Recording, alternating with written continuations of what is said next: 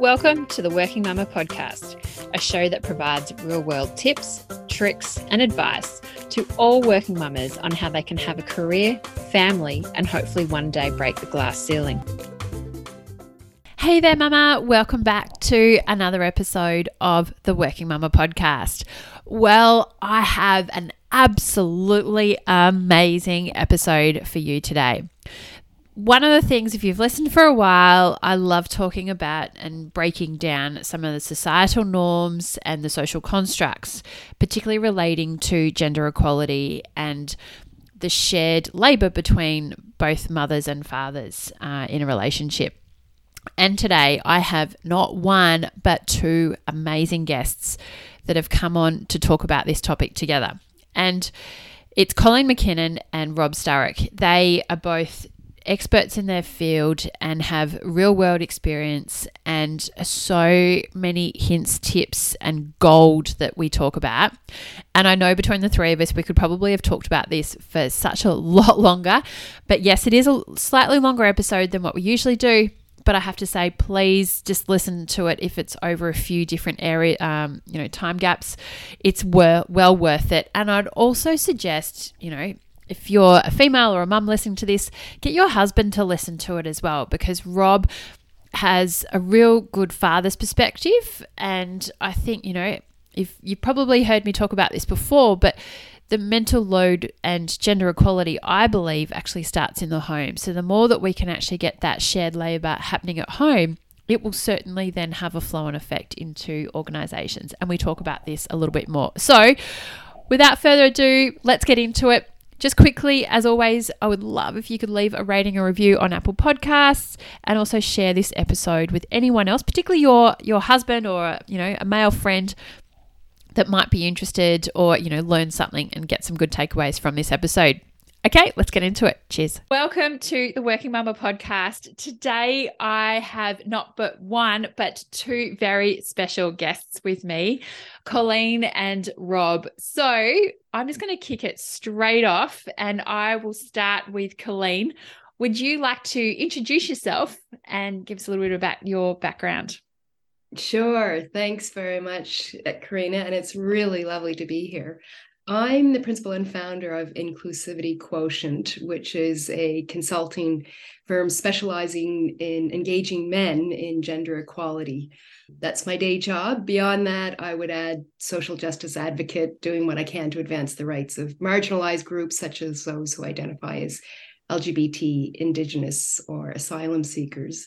And finally, and this probably should come first, I'm the mom of two tenacious Gen Zs and a partner to my very patient and progressive husband who carries more than 50% of the load. Oh, I can't wait to get into it. And Rob, do you want to introduce yourself? Yeah, sure. Thanks, Karina. Thanks for having me here today. So for your listeners, my name's Rob Sturrock. So I would call myself a dadvocate or an advocate for fatherhood. Absolutely not an expert on the topic. I'm still learning and failing as much as anyone else. So I've got two young children. My daughter's actually going to turn 7 in a couple of weeks. She's in year 1, which I can't believe on its own. And I've got a little boy who's 4.5. So I've got a regular pay job that I do in the not-for-profit sector, which is 4 days a week. And then I have 1 day with my children and try and be as active and involved with the kids while they're young as I possibly can. And kind of to Colleen's point, I've got also a very patient and supportive partner in Julia, and we try and share the load as equally as we can and make sure that the balls that we do drop are the rubber ones and not the glass ones. Yeah. I was only just actually released a podcast this week and then she gave the analogy around the rubber and the glass balls. So yeah, it's certainly, I really love it. It's a good analogy. So today we're going to talk about gender equality and even gender inequity around, definitely parents, but also then understanding that as well from the father's lens, because we know that we need all parties to come together. And we know that social, gender equality and reducing the gender pay gap isn't a female topic, as what some may lead to believe, that it's actually a society topic. And so gender inequality, as what we talk about, is literally undoing hundreds of years of patriarchal, cultural, and systemic mindsets built into our social construct. What do both of you think are some of those gender norms that have contributed to this inequality? And what are some of those systemic barriers creating gender diversity? And where does it all begin? And I know this is a very heavy and loaded question to begin with. Who wants to kick it off? Coleen, do you want to have first crack at it? Sure, I'm happy to go. And look, before we get into the norms that contribute to gender inequality, I think it's really important to unpack the source so that we can move towards interventions that will prevent these inequities in the first place that these norms create. Kind of like a mechanic, if we take our car to the garage, we don't want him to remove the sound for 5 minutes. We want him to get to the source under the hood. So, if we think of our own upbringings and, whether, regardless of our age, really, most of us grew up with a full-time working dad and a part-time working or stay-at-home mom, in part due to one of the least generous and highly gendered parental leave schemes and limited access to affordable childcare. Now, that's contributed to our global ranking of 5th highest in the world, the rate of women working part-time, and a much more entrenched male breadwinner, female carer culture. And we know that will slowly change. There are new reforms. But at the minute, we still have a generation of little boys and little girls growing up where dads work full-time and mums work part-time, with few exceptions, Rob and his family being one of them. But if you think about the messages we absorb from this very early age around the role of boys and girls, men and women, despite advances, and Karina, you've got young children, most of the books, films, and video games targeted to toddlers through to teenagers still have a boy as the lead or hero and a girl in a supporting role. In my work with men in corporate Australia, we look at the cover of boys versus girls magazines. The headlines in the girls magazine, just to pick one: fall fashion you'll love, my dream hair, wake up pretty. Boys magazine, you have these images of various types of careers, from fighter pilot to chef to fire engine driver, whatever, fireman, firewoman. The point being that these are all about exploring your future. You can be anything you want to be. It's all aspirational, with the girls being relational, how to be a good best friend, or what matters is how you look. There's, the great line that comes back to is, girls are ornamental, boys are instrumental. And that hasn't changed a whole lot. But what it means is by the age of 6, girls begin to doubt their ability relative to boys. And by adolescence, they begin to lose interest in STEM subjects and careers. Now, these are the jobs of the future. And if we don't have more women in these roles, we're not going to progress, we're going to regress. Yeah. And this doesn't improve with age. These influences, 2/3 of film critics and book reviewers in both the US and the UK are men. And they're more likely to recommend films and books, regardless of the genre, with a male lead. If we look here at home in analysis of mainstream media, women are quoted much less frequently than men, and male journalists are less likely to quote women in their stories. So it leads to what Marianne Sieghart refers to as this authority gap, the underrepresentation and the undervaluing of women's perspectives, as well as this confidence gap amongst some women and an overconfidence amongst men. And I am getting to what's the impact going to be. But, this appears everywhere, in our workplaces, in the media, until recently in our parliament, men occupying the majority of leadership roles. And so how do these things play out? The assumption that women are no longer interested in careers once they start a family. And by extension, that they'll be less committed to their job and less likely to be interested in leadership positions than their male counterparts. The way we still raise boys and girls to a certain extent, boys to take risks and be adventurous, girls to be compliant and conciliatory, to be nice, results in men being seen as leaders, assertive, decisive, women as good team members, collaborative, conciliatory, but this impacts, of course, promotion decisions. And the stereotype that persists around women as nice versus agentic impacts performance evaluations. Assertive doesn't fit the feminine norm. And finally, with regard to this scant parental leave and the reforms underway, there is one area of concern. We've just lumped 18 weeks primary care and 2 weeks secondary. We removed that, what's become a gender nomination, to 20 weeks, which is still very inadequate compared to the 52-week average of the OECD. But also we have no designated father portion. And so the risk is what we're going to have now is women taking 20 weeks and men taking none. So those are some of the things that I think they're the source, but also the result of that source. Yeah, thanks for that. It's certainly very interesting. And I know even as a mother with 2 young boys, it's actually interesting to see you talk about then the female role model in a movie. My son went through an obsession with Elsa, and it's amazing the Elsa role model. He even had an outfit. He wore Elsa to his book week last year as a 4-year-old. Very cute. But I had a few comments saying, "You've let a boy wear a dress to book week," and I was like, "Why not?" Yeah. Right. And it's also about unpacking and changing those stereotypes. So as what you're saying about those social constructs. But I just sat here nodding of when you're saying about the magazine headlines, those authority gaps, more women in STEM. We know these things as well. And it's sad that I studied STEM when I was at university and not a whole lot's changed. Very small parts. I heard a stat recently that women in engineering has gone up from 12 to 16%. 75% of those 16% of women are educated overseas. Wow. Yeah. Another interesting stat. We have 16% here, but in North America, it's 21% of women graduating engineering. And in some Muslim majority countries, it's up to 45%. So we know there's something culturally that we need to address as well. And Rob, how about yourself? What are you seeing about where some of those, and what is your experience as well from those gender norms? Yeah, well, look, to back up what Coleen was explaining, the patriarchy runs deep, and it runs deep in this country, permeates our culture, our mindsets, and our institutions. And, historically, Australia has what I think we can shorthand call a very blokey culture. It has focused on a very hyper-masculine, narrow sort of definition of masculinity as well. So,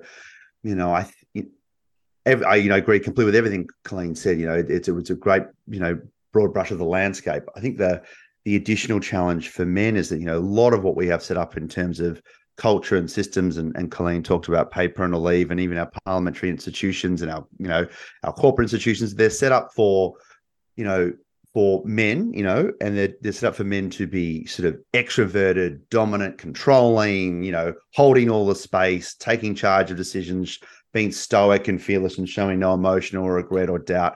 It's that sort of culture that we're really trying to penetrate and unravel and unlock.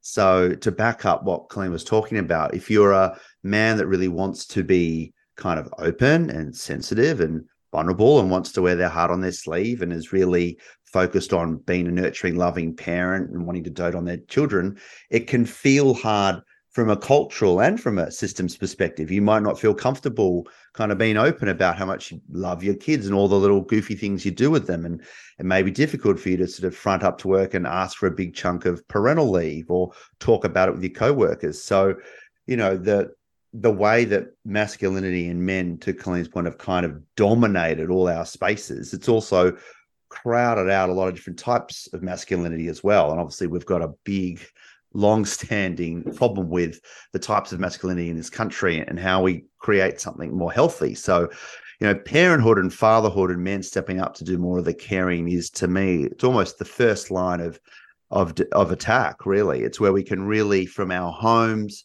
through to our communities, schools, neighborhoods, and workplaces, really start to buck some of these gender norms and these stereotypes and see men, being committed and explicit about wanting to be caring parents and loving parents, helping share the load with their partners, being the one that's there at the school doing not just the pickups and the drop-offs, but library duty, reading duty, canteen duty, talking about taking parental leave and encouraging others in the workplace. So, we can have these champions at different parts of our society. And I really do think that, these individuals, if they're sort of bucking the norms and sort of charting a new path, they can really have a butterfly effect across our community. And we can really start to see our masculinity change. We can see men stepping out of the workforce. And then hopefully we're seeing men kind of share that space way better with women and others in the community and not kind of holding on to it the way they did in the 20th century.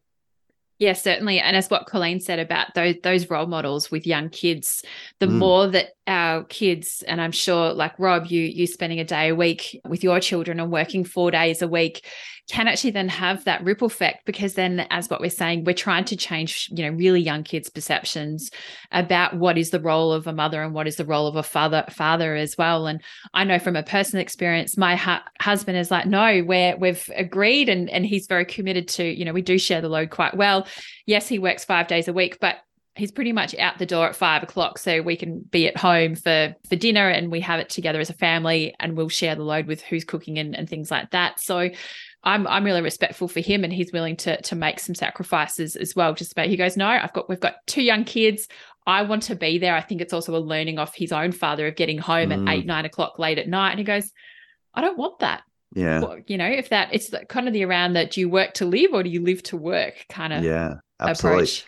And if I can add on to what you were saying, Karina, talking about your husband looking at his dad, it's been exactly the same with my father. My father his dominant part of his working life was 70s, 80s, and 90s. And he was the classic male breadwinner. He worked his guts out. He traveled a lot. He had long hours, high pressure job, because that was what it was expected of him. And I got used to a dad that was there and loving and present predominantly on the weekends or after work when he was tired, but then away a lot, in Canberra a lot for work, overseas for work. And that's what it was like. And I guess, it was no fault of his own. He was trying to provide the best standard of living he could for his family.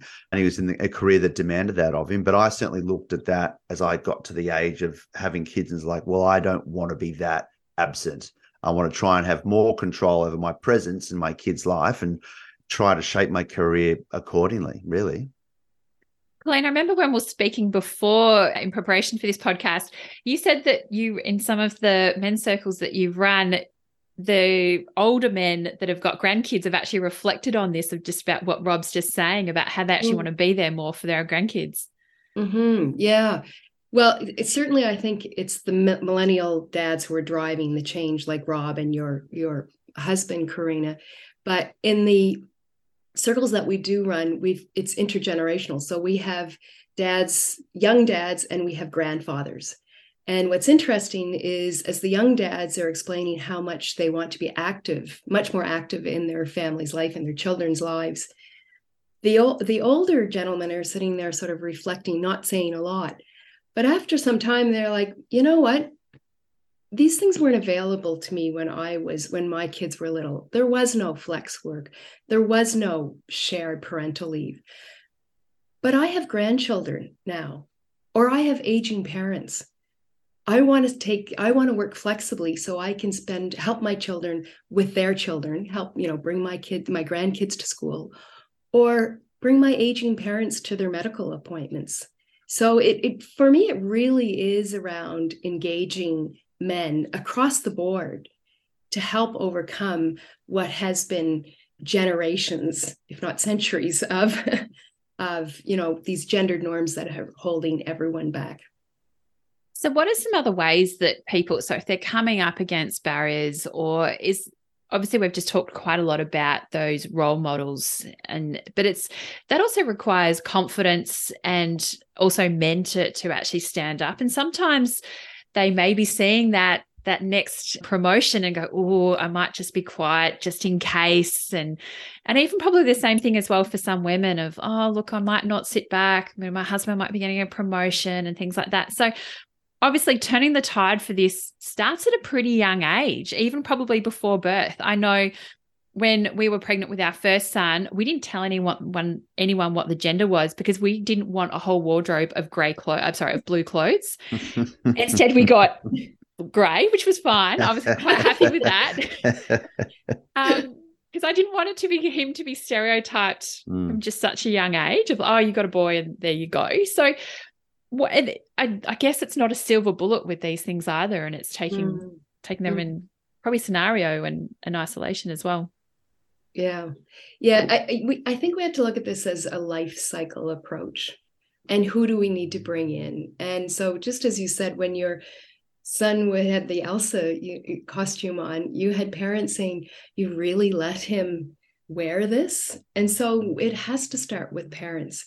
And if parents understood the damage that these norms cause for both boys and girls, they'd obviously be very willing to come on board. But we don't do a lot around that. It's hard to reach parents. We reach parents in schools, but kids are already 5 years old by that time.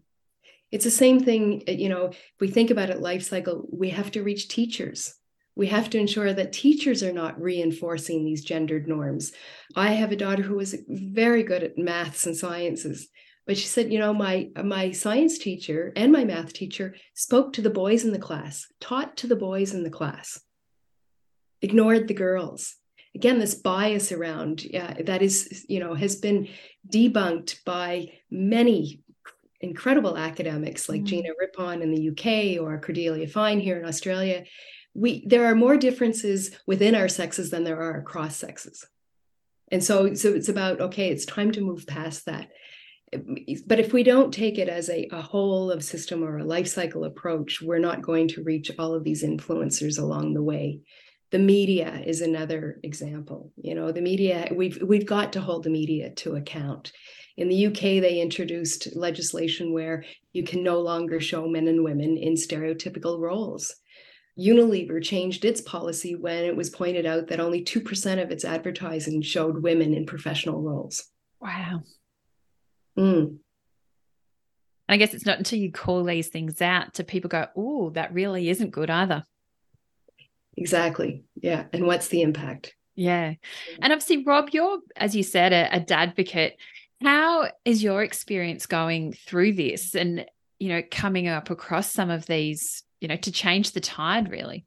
Yeah. Look, it's certainly been a fascinating journey. It's had its peaks and its troughs. I think building on what we were talking about before, I guess my real starting point is for any dads or men that might be listening. Like, I spent most of my adult life until my mid-30s being completely apathetic, if not terrified of children. I thought, I don't want kids. I don't like them. I don't have anything to do with them. The thought of having kids absolutely terrified me. So if younger me could see me here sort of waxing lyrical about fatherhood and the joys of it and trying to encourage other men, that he'd be mystified. So I say that, like, any man can step up and be a fantastic parent. You don't need to have had a wealth of skills or experience or babysitting or whatever. So I guess when we're approaching having our first child, I was, thinking about the lessons in it, thinking about everything we've already talked about, and thinking, okay, well, I want to be really active. I want to balance family and work. I want to be there for my child. And so Julia, my wife, and I are really having a conversation about how do we best do that. So I guess the first point really is you try and have a very clear and open line of communication with your partner and come to an agreement about, okay, how do we want to approach parenting? It's all plans need changing, but to at least, I think, get on the same page about how are you going to share the load, what's important to you as a family, and every family is a bit different, and what are we going to do in terms of juggling work and career? And to Colleen's very first point about sort of gender norms and biases, I remember the very first conversation I had with Julia when we were talking about, okay, who's going to do the lion's share of the work? And we were going in trying to be as equal as possible. Our first draft solution was that I would work full time and Julia would work 3 days. And we both thought, okay, great. And then we took a moment and thought, wait a minute, if we want to be equal, why am I working more than you? Why does my career matter more than you? But even with the most the best intent, we still fell back into those norms very quickly. So I think the first part is a clear, honest communication about how you can support each other through parenting. And I think partly for dads, and I've been reflecting on this for a while because I've been sort of in this fatherhood space for doing the advocacy for about 5-6 years now. And I'd be really interested in both your thoughts, Coleen and Karina. I don't think men are used to fighting for things that they want as much in these sort of spaces. I mean, we have a long history of, women's rights movement in Australia and across the world. Things like men, I don't think we're accustomed to what it takes, the long-term advocacy to bring about this sort of systemic change. I think we, and, I'm, middle-class white male, we're kind of used to having everything handed to us on a silver platter and having a set of cultures and institutions built for us. And this is one where there isn't a silver bullet. You're absolutely right. It's going to take some some men sticking their necks out, saying, this is what matters to me. It matters to me to be a father. It matters to me having flexible work and job sharing or looking for part-time work, and pushing the case up inside their workplaces, their communities, and, and amongst their social networks. And I think it's part of the reality. I've been reflecting on it for a while, is I think men just have to sort of stump up and sort of fight for it as well. And as you were both saying, it's not, gender equality is not a woman's issue. It's a whole of community, whole of society issue. And I think this is one where we just need men to not only be role models, but to be champions for this case, and for pushing for equal parenting. I think sometimes in my journey, with both my kids, I took extended parental leave for each of them. I took a few weeks off at their birth. I was really trying to be as hands-on as possible.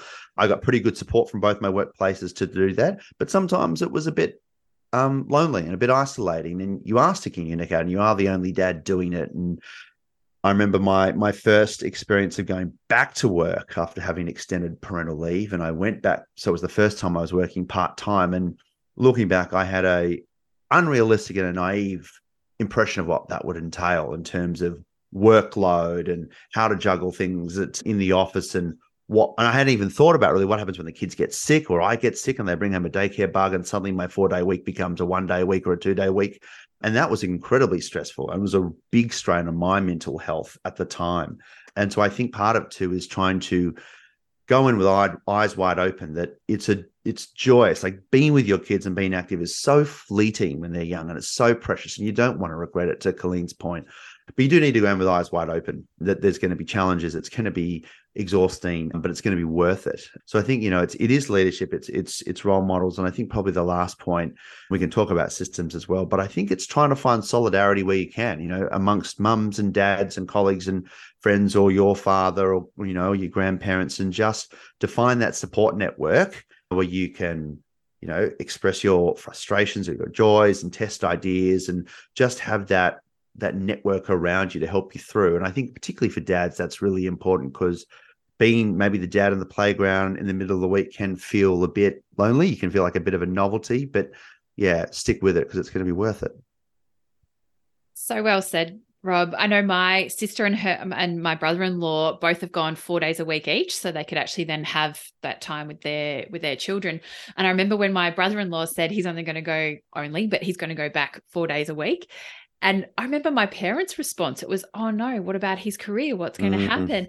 But it wasn't, my sister wasn't put in the same context. And I'm thinking, my sister's probably a little bit more career orientated than what he is.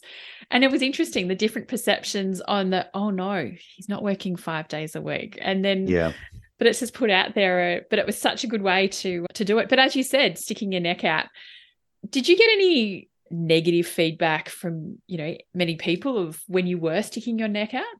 A little bit. Yeah. Look, it was, I should say it was mostly supportive. I think there probably were some curious looks, and it was absolutely, to your point, Karina, I got asked questions about taking leave that Julia never got asked. And let's be honest, she took 10 months of maternity leave twice. I took 3 months twice. So she did way more than me, but there was no questions about what would do for her career, and what about her boss, and would you get bored at home? Like, I was the one that got those questions, not her. I think the first time round, when I was working part-time for the first time, I think it did cause some frustrations at work, in particular, because I was trying to draw some pretty clear boundaries around when I was and was not available, and when I could and could not do travel. And I think, to be absolutely fair, it was a small organization. I don't think any of us, boss or me, any of us had really thought through the ramifications. But that was a bit tough. And it had a really big impact on my mental health in a very short period of time. I went from thinking I was juggling the balls pretty well on the whole to feeling I was failing pretty spectacularly at both. And that was really hard. And I think there's been some fantastic research done on the years around, the work conflict amongst dads. And I think at that point I had a very high work conflict stress going on in my life. I think there has been some progress, I think, in terms of culture and policies available and men taking leave in the last, maybe say 2 to 3 years in particular. I think COVID's had a bit to do with that. So I feel like there is a broader acceptance when you're talking about working part-time and taking I call it my daddy day at work. No one blinks an eye. And to be honest, no one's really blinked an eye for several years now.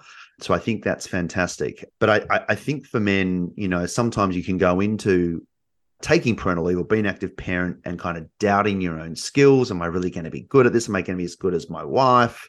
And then if you get some of that negative feedback from managers or colleagues, I think it can really feed on you and it can be corrosive. And, I think for men, you've got to try and have a sense of self-belief. And, what I continue to remind myself is parenting is like any other skill, right? It's the on-the-job training is probably the most valuable thing of the lot. And I say that as someone who's written a book about fatherhood, but I'd say doing more is better than reading.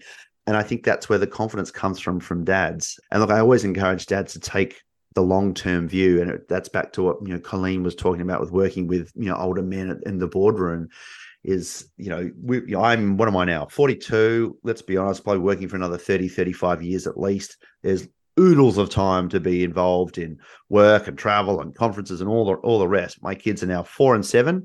They've got a couple more years, then they're both in school and they're both going to be tweens and all the rest of it. So, try and think of a long-term too. You've got lots of time to play catch up at work if you're working a little bit less, and but you're only going to have these precious few years when your kids are young, and to Colleen's point, you've got, they're very impressionable. They're little sponges absorbing everything you're doing and not doing and saying and not saying. So make the most of it and try and be there, even if it leads to a little bit of discomfort in the short term.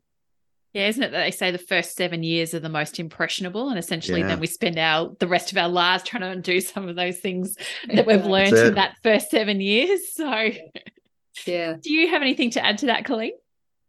Yeah, look, you've made some really good points, Rob. I'll start with the last one, which is this men not feeling as skilled, or some men still thinking that this is just an instinctual thing, maternal instinct.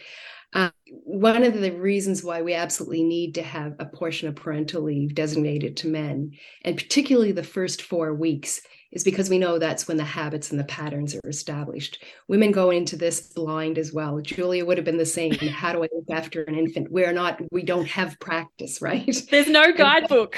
There's no guidebook. And it is more about doing than reading after the fact. But so really addressing this issue of the structural barrier, which in this country we are lagging. And, my nephew, he and his partner just had a child last year in Canada, and they introduced shared parental leave, but also this designated portion for men, for the fathers, because they just weren't seeing the uptake. And you've probably heard this one, but in Quebec now, almost 20 years ago, they followed the Scandinavian model, introduced 5 weeks for men. Prior to that designated portion, they only had about 10% of men taking parental leave. And after introducing that, it's now up to 80%. Scandinavia is still ahead at 90%, but the rest of Canada followed that model about 2 years ago. And already in the first year, they saw an additional 10,000 fathers take up that. That's amazing, because we're at 12% or something, aren't we? Sorry? We're about 12%, I think, at the moment of men taking. We are 12%. Now, on the positive side, that's a doubling from only a few years ago. And I think that speaks to the change in the attitudes amongst men. And as I say, working with intergenerational men, the millennials are really leading the charge. And whilst, to your point, Rob, men are not used to advocating. And frankly, women have been advocating because in some cases it was life or death advocating, correct? I mean, having the vote, being able to run for office, ensuring that you could go back to work instead of being by law banned from going back to work after having children. So men are not as used to advocating, but I'm seeing a lot of young millennial dads standing up. Now, what it takes is identifying other millennial dads in your organization of like mind. And once there is that network, then it's much easier to talk to your managers and your leaders. But the other piece is around leadership, and it is about CEOs and really educating CEOs on what the benefit is. It's as really shifting the narrative from what's in it for women. And of course, we know what's in it for women. And it's important to keep reiterating that. But if we're going to continue talking about this as a slog and an obligation and a duty, as opposed to, men who actually take parental leave perform better on mental and physical health tests of resilience, that they are actually more loyal to companies that have shared parental leave, that they are more productive at work because they actually have to be more organized, just like women have had to be for decades. So if we focus on that, and that it's a competitive advantage right now, when young fathers are looking at two offers, and it's a tight labor market, and one has parental leave that includes fathers and the other one doesn't, you can be sure that that is a deal breaker for many. And I think finally, it is around acknowledging the obstacles that men face that are different from women's. So as we said earlier, men still largely are the primary breadwinners in Australia, which means that for them to take parental leave, that really dramatically affects the combined income, family income.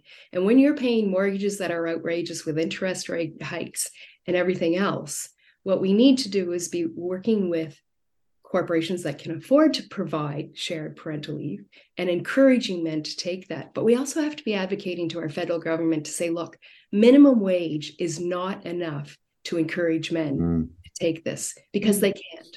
And also that parental leave doesn't include super. Yep. So when you're thinking, as what you've both said about the long-term benefits, you got to think about, well, what's in it for people to do it. Exactly right. Exactly right. And whilst the stigma, which is still worse for men because there were fewer of them, we were not yet Scandinavia with the papa lattes, but that stigma and isolation is real in the sense that we don't have as many daddy support groups. We still have men who are telling us, oh, I went to the mummy support group and I really didn't feel welcome. And, so that's working with mothers too, and helping to shift that. As far as the career progression fears, look, I think we just have to be really honest about that. You were referring to a study, Karina, that came out recently about dads really feeling discriminated against, that they aren't going to necessarily have the same opportunities. But look, it's not just that women have been experiencing that, but we've got to talk to leaders and have them explain to their employees that, look, as Rob says, this is a blip. This in your whole career, like Deloitte years ago came up with this concept of career customization, meaning that there are times in your career when you can really lean in, right? And that's generally before children. Yeah. There's times that you might have to lean out, whether it be because you're a parent or you've got a sick parent of your own, whatever it is. There might be some mental health issues. But, as we say, there are times that we have to be acknowledged that these are going on and you just don't have the same capacity. But that's not for a lifetime. That's not for your whole career. It's that blip. It's that short period. Yeah. And I guess so famously, it's the what they've referred to as the father bonus and then the motherhood penalty. But I know there were reports released in the last couple of weeks that actually talk about the fatherhood penalty for when they're taking on care arrangements. So it seems to be the caring penalty regardless of gender roles, which is really sad because, as you both say, it's a blip.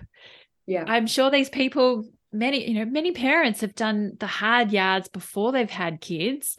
And usually, I know in my own case, I worked 3 days a week last year. I've upped that to 4 this year. Yes, it's not full time, but I think 4 days a week me is very optimal. And I'm productive. People, it's also this notion around as well, it doesn't matter how many hours you've done. You could work 60 hours, but as we know, any more than 55, your productivity goes down. So it's also about quality over quantity. Yeah. And I know that I was way more productive in 3 days than what I was in 4. I'm just getting paid for the work that I was doing anyway. Yeah. If I can jump in, Karina, I think that's a great point. And I found the same too. As someone who's working part-time for the last 5 or 6 years, I think the 4 days I work, they're not long days, but they're super productive. You're not wasting many moments. You squeeze every piece of time for what it's worth.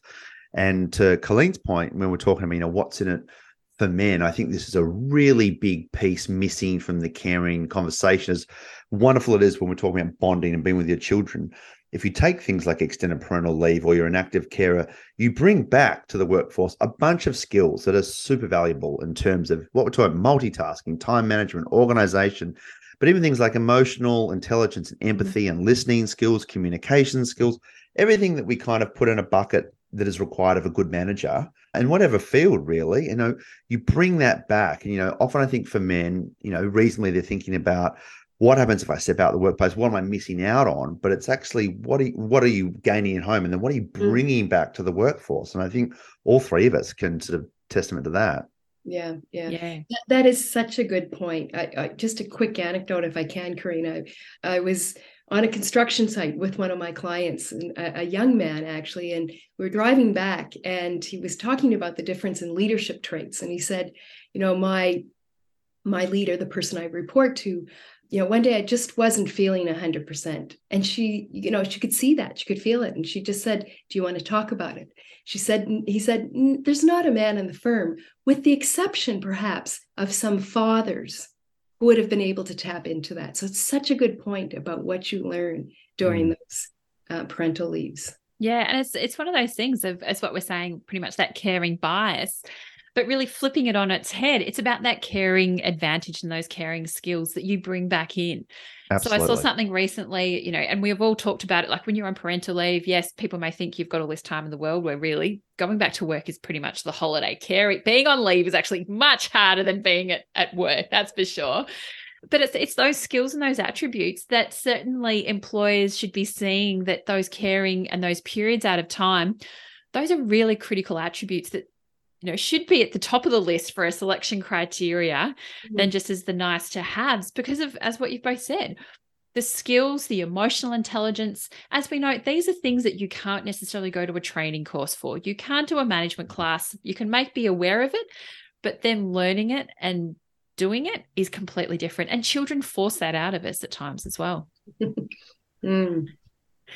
So what can we do, like of about improving some of these gender biases and that? So I've got a small story that this week, it was about 4:45. A colleague called me on Teams and he said, "Oh, I can imagine you right now having 2 kids on either knee." And I was sort of like, this is a bit weird. And I said, "No, they're in childcare." And he goes, "Oh, I bet you have to go pick them up soon." I said, "No, husband's doing that." And he's like, "Oh, okay." And then I said, "No, I'm on dinner duty because we split it." And he's like, "Oh, okay." But it shut him up straight away, because I pushed back to him. I thought, no, I'm going to overcome your biases and things.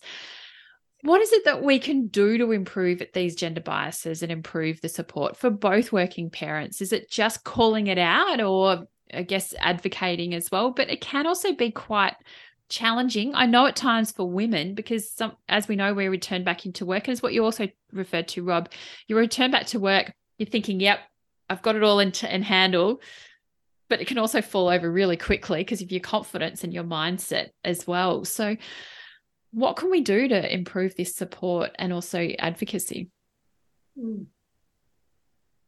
Coleen, do you want to have first crack? Sure. Well, first, I think your response to someone who would have grown up at a time when that's exactly what his experience would have been. So speaking to, the things we learned during the formative years. But I think you handled that really well. No, in fact, my husband's picking up. I'm on dinner duty tonight. We share the load, because you're helping to educate someone who, for whom this is quite foreign and quite new. I think it is around having some courageous conversations in situations where someone wouldn't have been ready for that and might have been put off. Now, as long as it wasn't their manager or wasn't done disrespectfully. I mean, it can be your manager as long as it's handled well. But, it is sometimes talking in the eye. When I hear something like that, it makes me think that you don't really understand that my career is important and that's what I'm doing right now. Like, this is work hours. But it takes a certain amount of vulnerability. But people react really well to that. It's not a defensive response. It's I'd really like you to understand how this makes me feel. And it actually encourages a bit of a shift too. It's the mindset shift that we're looking for as well. And it might make him think twice before he would say something like that again. That's an interesting assumption you've just made. Why would you think that? Like, really getting curious. It's an interesting assumption, but my husband and I, like most of our friends, are sharing care and career these days. It's a great experience, right? Building networks of allies at work, as I mentioned before, is really helpful, particularly for men, because this is new, as Rob says. Advocating is new, and actually taking parental leave is new. So that's just a couple of things. Rob? Yeah, look, and I would build on all that. I think that's all terrific, what Coleen said. I think, courageous conversations I think they need to take place at the home, in families, as well as in the workplace as well, and even in schools. In terms of gender bias, the ones that I'm sort of encountering right now, really around some of the school stuff. So, I'm the primary contact. I did all the school enrollment forms and all that paperwork, and I try and be on top of the school stuff. But if there's ever an issue, Julie is the one that gets called first every time. This is sort of, midway through the second year of schooling. And it just frustrates me to no end that continues to be the case. And there's been a few calls from teachers or principals about Clementine, and still goes to Julie. And even if she's working and whatever, they just leave her voicemails rather than call me. So that's really frustrating. So I think for men in particular, I think it is being sort of very clear and explicit about what your focus in your life is. And it doesn't have to be in an abrasive way, but I think being very clear that, drawing boundaries around work, or when you do have kid or school commitments, just sort of owning it and being proud of it, and basking it in a way. If you do need to leave early to do the childcare pickup, be very clear that that's what's happening. Or if you're going to go to a school concert or go to the reading group, I still know of men who would basically say, I've got a doctor's appointment, I've got to go to the dentist to go and do the school stuff, because it's easier to say that to a boss than actually say they've got to go and do family things. So I think that's partly how we start to sort of shift the mainstream culture, when dads are just talking about it, talking about, what their commitments are, and then also just talking about their experiences, whether it's in the workplace or outside of it. With my manager, we have a catch up every fortnight, and it starts with a wellbeing check. And that's just, how are you going as a human being? And that is the chance to be about, you can be, things are tough at home. The kids aren't sleeping, or they're sick, or, my daughter's not talking to me, whatever it is. And I think it's that chance to show that it's a big part of your personality as well. Support, I think, is a big one. We've touched on it a couple of times. I think the last workplace I was in, it started when we ended up having a pretty nice little dads group, but it started with just a couple of dads talking in the kitchen one lunch, one day. It was completely ad hoc, a bit of a bump in, and one dad seemed tired, and they started trading some more stories. And from then it got to, are you doing any caring? Are you taking any parental leave? And then it got to the next step of, actually, my manager's not approving it. I'm not going to be able to take it. And then more dads came into the conversation, and it went from, a water cooler chat about fatherhood to a bit of support for fathers to also a bit of advocacy for change inside the organization. So I think you can build it up gradually and slowly and organically. So it can be just an informal support network, so you don't feel alone. And then if things aren't right in your workplace, to the points we talked about with parental leave, if it's inadequate, you've then got a group of allies. You can go and start to make the case. And even if that is, an awkward conversation and a courageous conversation, you've got support there. You're not alone. You have solidarity. And I think that's really important. And I guess to dads out there, one of the last points I would just say is, whenever you get an opportunity to sort of throw yourself into caring and fatherhood, just have a bias towards taking it, whether it's coaching your kids' team, rocking up to daycare to read a book, going to the canteen, whatever it is. I think the more you immerse yourself, the better you'll feel. And as we said, there's heaps of benefits for that from your child right through to the workplace. So try and lean in as much as you can. And I guess also realize that you're human. It's okay to be overwhelmed or exhausted, or to drop a few balls, or to feel like you're not doing things great. Give yourself a break, have some self-compassion. I think, the more I go into this, trying to keep a balance in work and life means managing an imbalance just as well as you can. I don't think you'll ever share your load completely, numerically equally with a partner, but you try and find the realistic balance between you. And one week you might do more than your partner might do more the next week, but to give yourself and your partner, a break. Because, I think if you go in with a positive mindset and you're truly committed to it, that's a fantastic start. It'll be hard, but, give yourself a break as well, because it's a pretty tiresome journey at times. Yeah, it's certainly not meant to be easy. And I guess it's one of those things, this will be fine, I'll be okay. But as we know, no matter if you're a mother or the father, there's no guidebook. We don't know what we're doing. We're doing the best we can at each stage. And I think it's a lot of people will look to the mother of having all the answers, but we don't. It's also about really sharing that load as well. And Coleen, if people are coming up against those challenges about, parental leave, flexible work, and, working the 4-day a week and having those difficult conversations, because we know that not all organizations and not all leaders are advocates, are not yet on this journey. What can we do to, give them those small nudges to help try and have those conversations? Or even what do we do when they are shut down, as what Rob said as one of his colleagues' examples?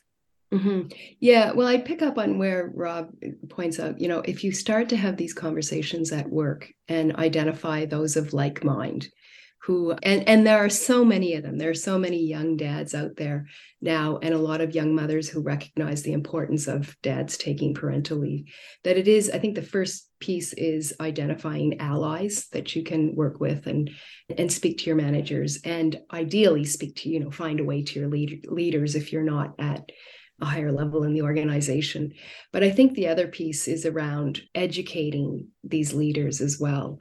I think about, I was 216 when Horizon introduced shared parental leave in Australia. And I was working with a network of 10 firms. And I said, look, I can tell you that this is one of the most important things if we want to get to gender equality in Australia quickly. And so we made that a priority. And within a few years, everyone had shared parental leaves, all the large firms. And then it was, okay, it's not just about having the policy in place. What are you going to do to encourage and even celebrate men going off on leave? So what they did was they started gathering stories. So pictures, 1,000 words, and testimonials from these men who were out on leave. And because this was an industry network, here were 10 firms celebrating, publishing, putting in their annual reports, everything. These men out there having just a blast. It wasn't the days that they were having a bad day, of course, just having a blast with their children. And that alone encouraged competitors right away to say, oh my goodness, if we're not on board, we are going to be left behind. And that's only become much more relevant since, the tight labor market and not being able to find people, or the quiet resignation where people are actually leaving unless they can work flexibly and unless they can have the kinds of policies that they're looking for. And I think on that, we've talked about millennial dads, but the other interesting group is the Gen Zs coming up, or Gen Zs. Not sure how we're supposed to say that, but at any rate, this group is not at all interested in working 24/7, as we're aware. And so when you have got an organization where it's, absolutely okay to work remotely, or to work a compressed week, or to work, to job share. And to that point, what we've been starting to showcase is leaders job sharing. So I work with 2 sets of clients. Both of them, the CEOs are job sharing. In one case, it's 2 women and a man, actually 3 people sharing the country lead role. In the other case, it's in the financial industry, and it's 2 men running a bank. I mean, wow. This was not heard of even 5 years ago, right? So if you can showcase that flexible work is fine, parental leave is fantastic, then that certainly will help to increase the proportion and overcome some of these barriers. But I would say find your allies, work together, educate your managers, find a way to reach your leaders and share this kind of data and information. And it's really, I guess, it's that war for talent, and the way that our market is at the moment, that it's also then encouraging these changes. I know also government tenders that are asking for greater diversity. What are you doing for workforce development? That is also good to see these changes taking place, and that are actually forcing organizations, to make these changes, and it's good that it's starting to take place. I know the 3 of us would agree that's probably not happening quick enough, but at least these kind of conversations, and hopefully if you're listening, that you feel empowered that you can actually make these changes, that you can, even as Rob said, it starts off by just a conversation at the water cooler. As the song goes, from little things, big things grow. But it's so true. And that's really how, the tide has changed over literally hundreds of years, and the role of different genders that we have. So looking to the future, where would you both love to see? Like, we could crystal ball it. What would you love to see as how the conversation changes, and also the policies then continue to evolve, particularly around improving gender equality? You start, Rob. Okay. Well, look, my ultimate aspiration in this space is that the things that we've talked about here today and, sharing the load, family-friendly workplaces, dads being as active as mums, that it becomes completely normal and baked in and uncontroversial and essentially boring. Where essentially it's just part of our community. And the thought of a dad going out advocating for involved fatherhood is just a complete anathema. It doesn't need to happen anymore. That's what I would hope that it gets, is that we've managed to change systems and policies and cultures so much that it's assumed that this is the way we go about things now. Kind of like to what Coleen was saying, what's happening in Scandinavia and the latte dads, that it's just part of who we are. That's where I would love to see this ending up, where the role of advocates is essentially redundant from now on. In the short term, look, I really want to see those numbers in terms of dads taking primary care, dads taking extended parental leave, dads working part-time, dad job sharing to start to rise more sharply. And, I think we haven't really even got to the impact of COVID, but, I think it's had a bit of a mixed result, but it has shown, I think, to a range of dads and a range of industries what is actually possible in their lives in terms of balancing in work and family. So I think if what we've talked about here today is starting to make an impact, and as Coleen said, Gen Zs and millennials are really driving this change, we will hopefully see in the next set of census figures and, and ABS data that those numbers are picking up quite sharply. We'll hopefully also see more companies introducing generous parental leave schemes. Coleen is absolutely right. The public government parental leave scheme is still lagging, even with the changes of this year. It's still not the gold standard. That needs to be much higher as well. So I would love to see that, our parental leave schemes are actually, at the top of the OECD and sort of keeping up with Scandinavia and Canada and others.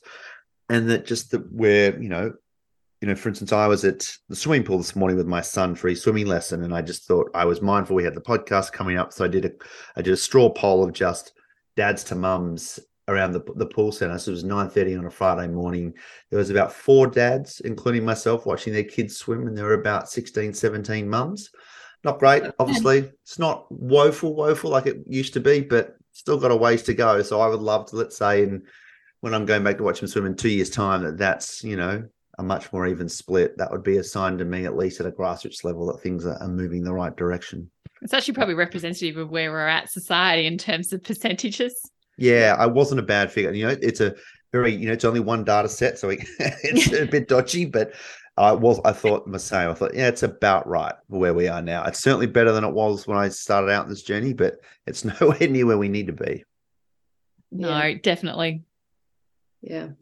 Look, I would just echo Rob's remarks. I would like to see this completely normalized. And there's really only 2 actions I would recommend. And we've talked about it. One is, if you're working in an organization that has or is considering shared parental leave, is that you really do all you can to encourage men and to celebrate men and share their stories.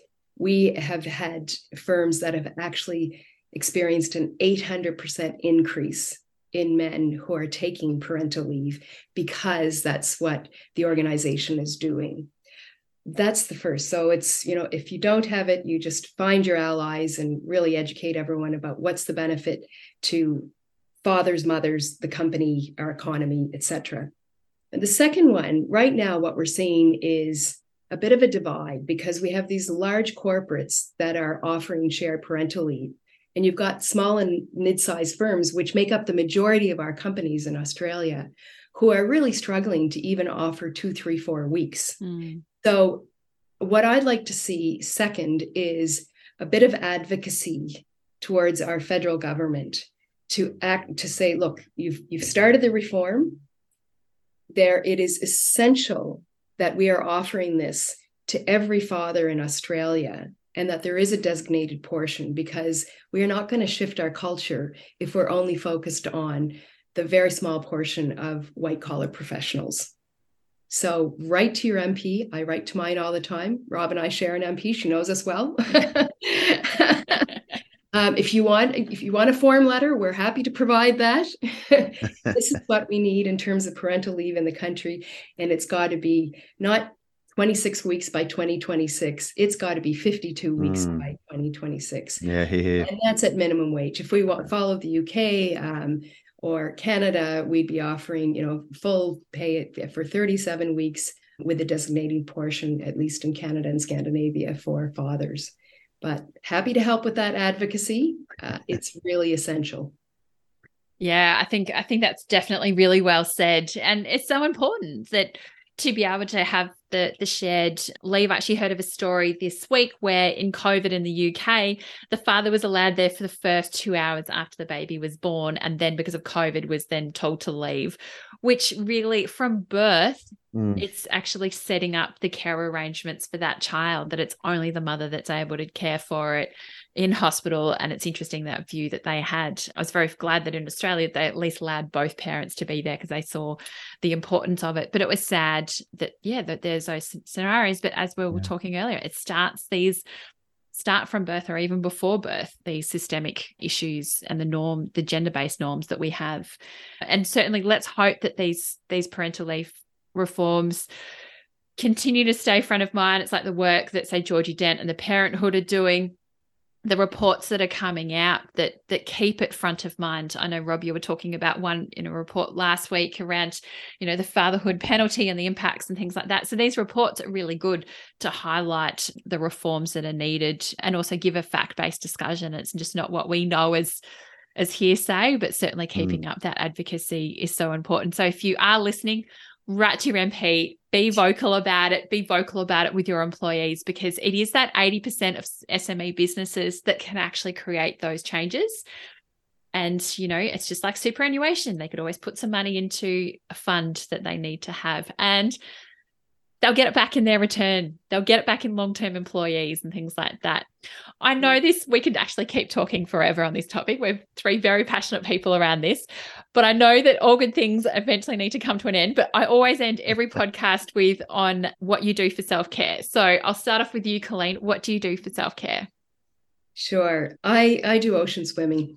That's my happy place. I just meditate, forget about everything, and come up with my best ideas are in the middle of the ocean. So that's what I do. Fantastic. And how about yourself, Rob?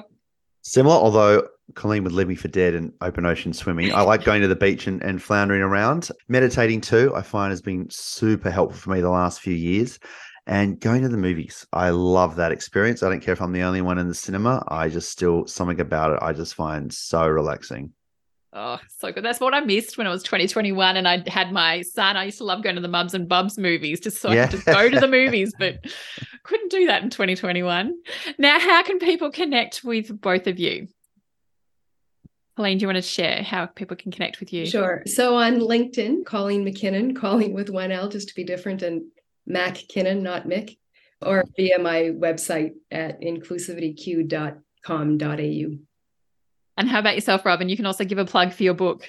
Oh, yes. So if you're interested and you're risking wanting to hear more from me, you can buy my book, Man Raises Boy, which is all about sort of my journey so far about fatherhood and what I hope to get out of raising a little boy to be a healthy, beautiful, good young man. Available online still, Booktopia and other places. LinkedIn, like Coleen. So Rob Sturrock on LinkedIn, you'll see me there. And then also on Twitter, if you pop in my name, I think it's Rob_Sturrock as the handle. And there'll be a photo of me and hopefully you can spot me out. So yeah, if anyone's got any further questions, I'd love, or experiences, always love hearing from parents and their own experiences. Do feel free to reach out. And thanks for having us here today, Karina. Yes, thanks so much, Karina. No, the pleasure's all mine. I have to say, I've followed both of you for quite a while, and I was very excited when Coleen replied back to my LinkedIn message about being on this podcast, and then she invited Rob on as well. So I have to say, the pleasure is all mine. Thank you so much, both of you, for your time, your valuable insights. I have to say, this conversation has definitely filled my cup for today. And I really thank you both again. So connect with both Coleen and Rob. And as a key takeaway for this, keep advocating yourselves and also for your husbands and your partners in this. We all need to work together. It's not a woman's issue to change gender diversity. It's a societal issue. So thank you very much. Thank you. Thank you. Thank you for listening to the Working Mama podcast. Subscribe to the podcast on iTunes, Spotify, or your favorite podcast catcher. Please also feel free to contact me on any of the Working Mama social channels. Remember, Mama is MUMMA, or website www.workingmama.com.au. I would appreciate you to share this podcast with friends and colleagues, especially those that are parents managing the juggle. And I would really appreciate if you had to take the time out to leave a review of the podcast. Thank you, and see you next time. Have a great week.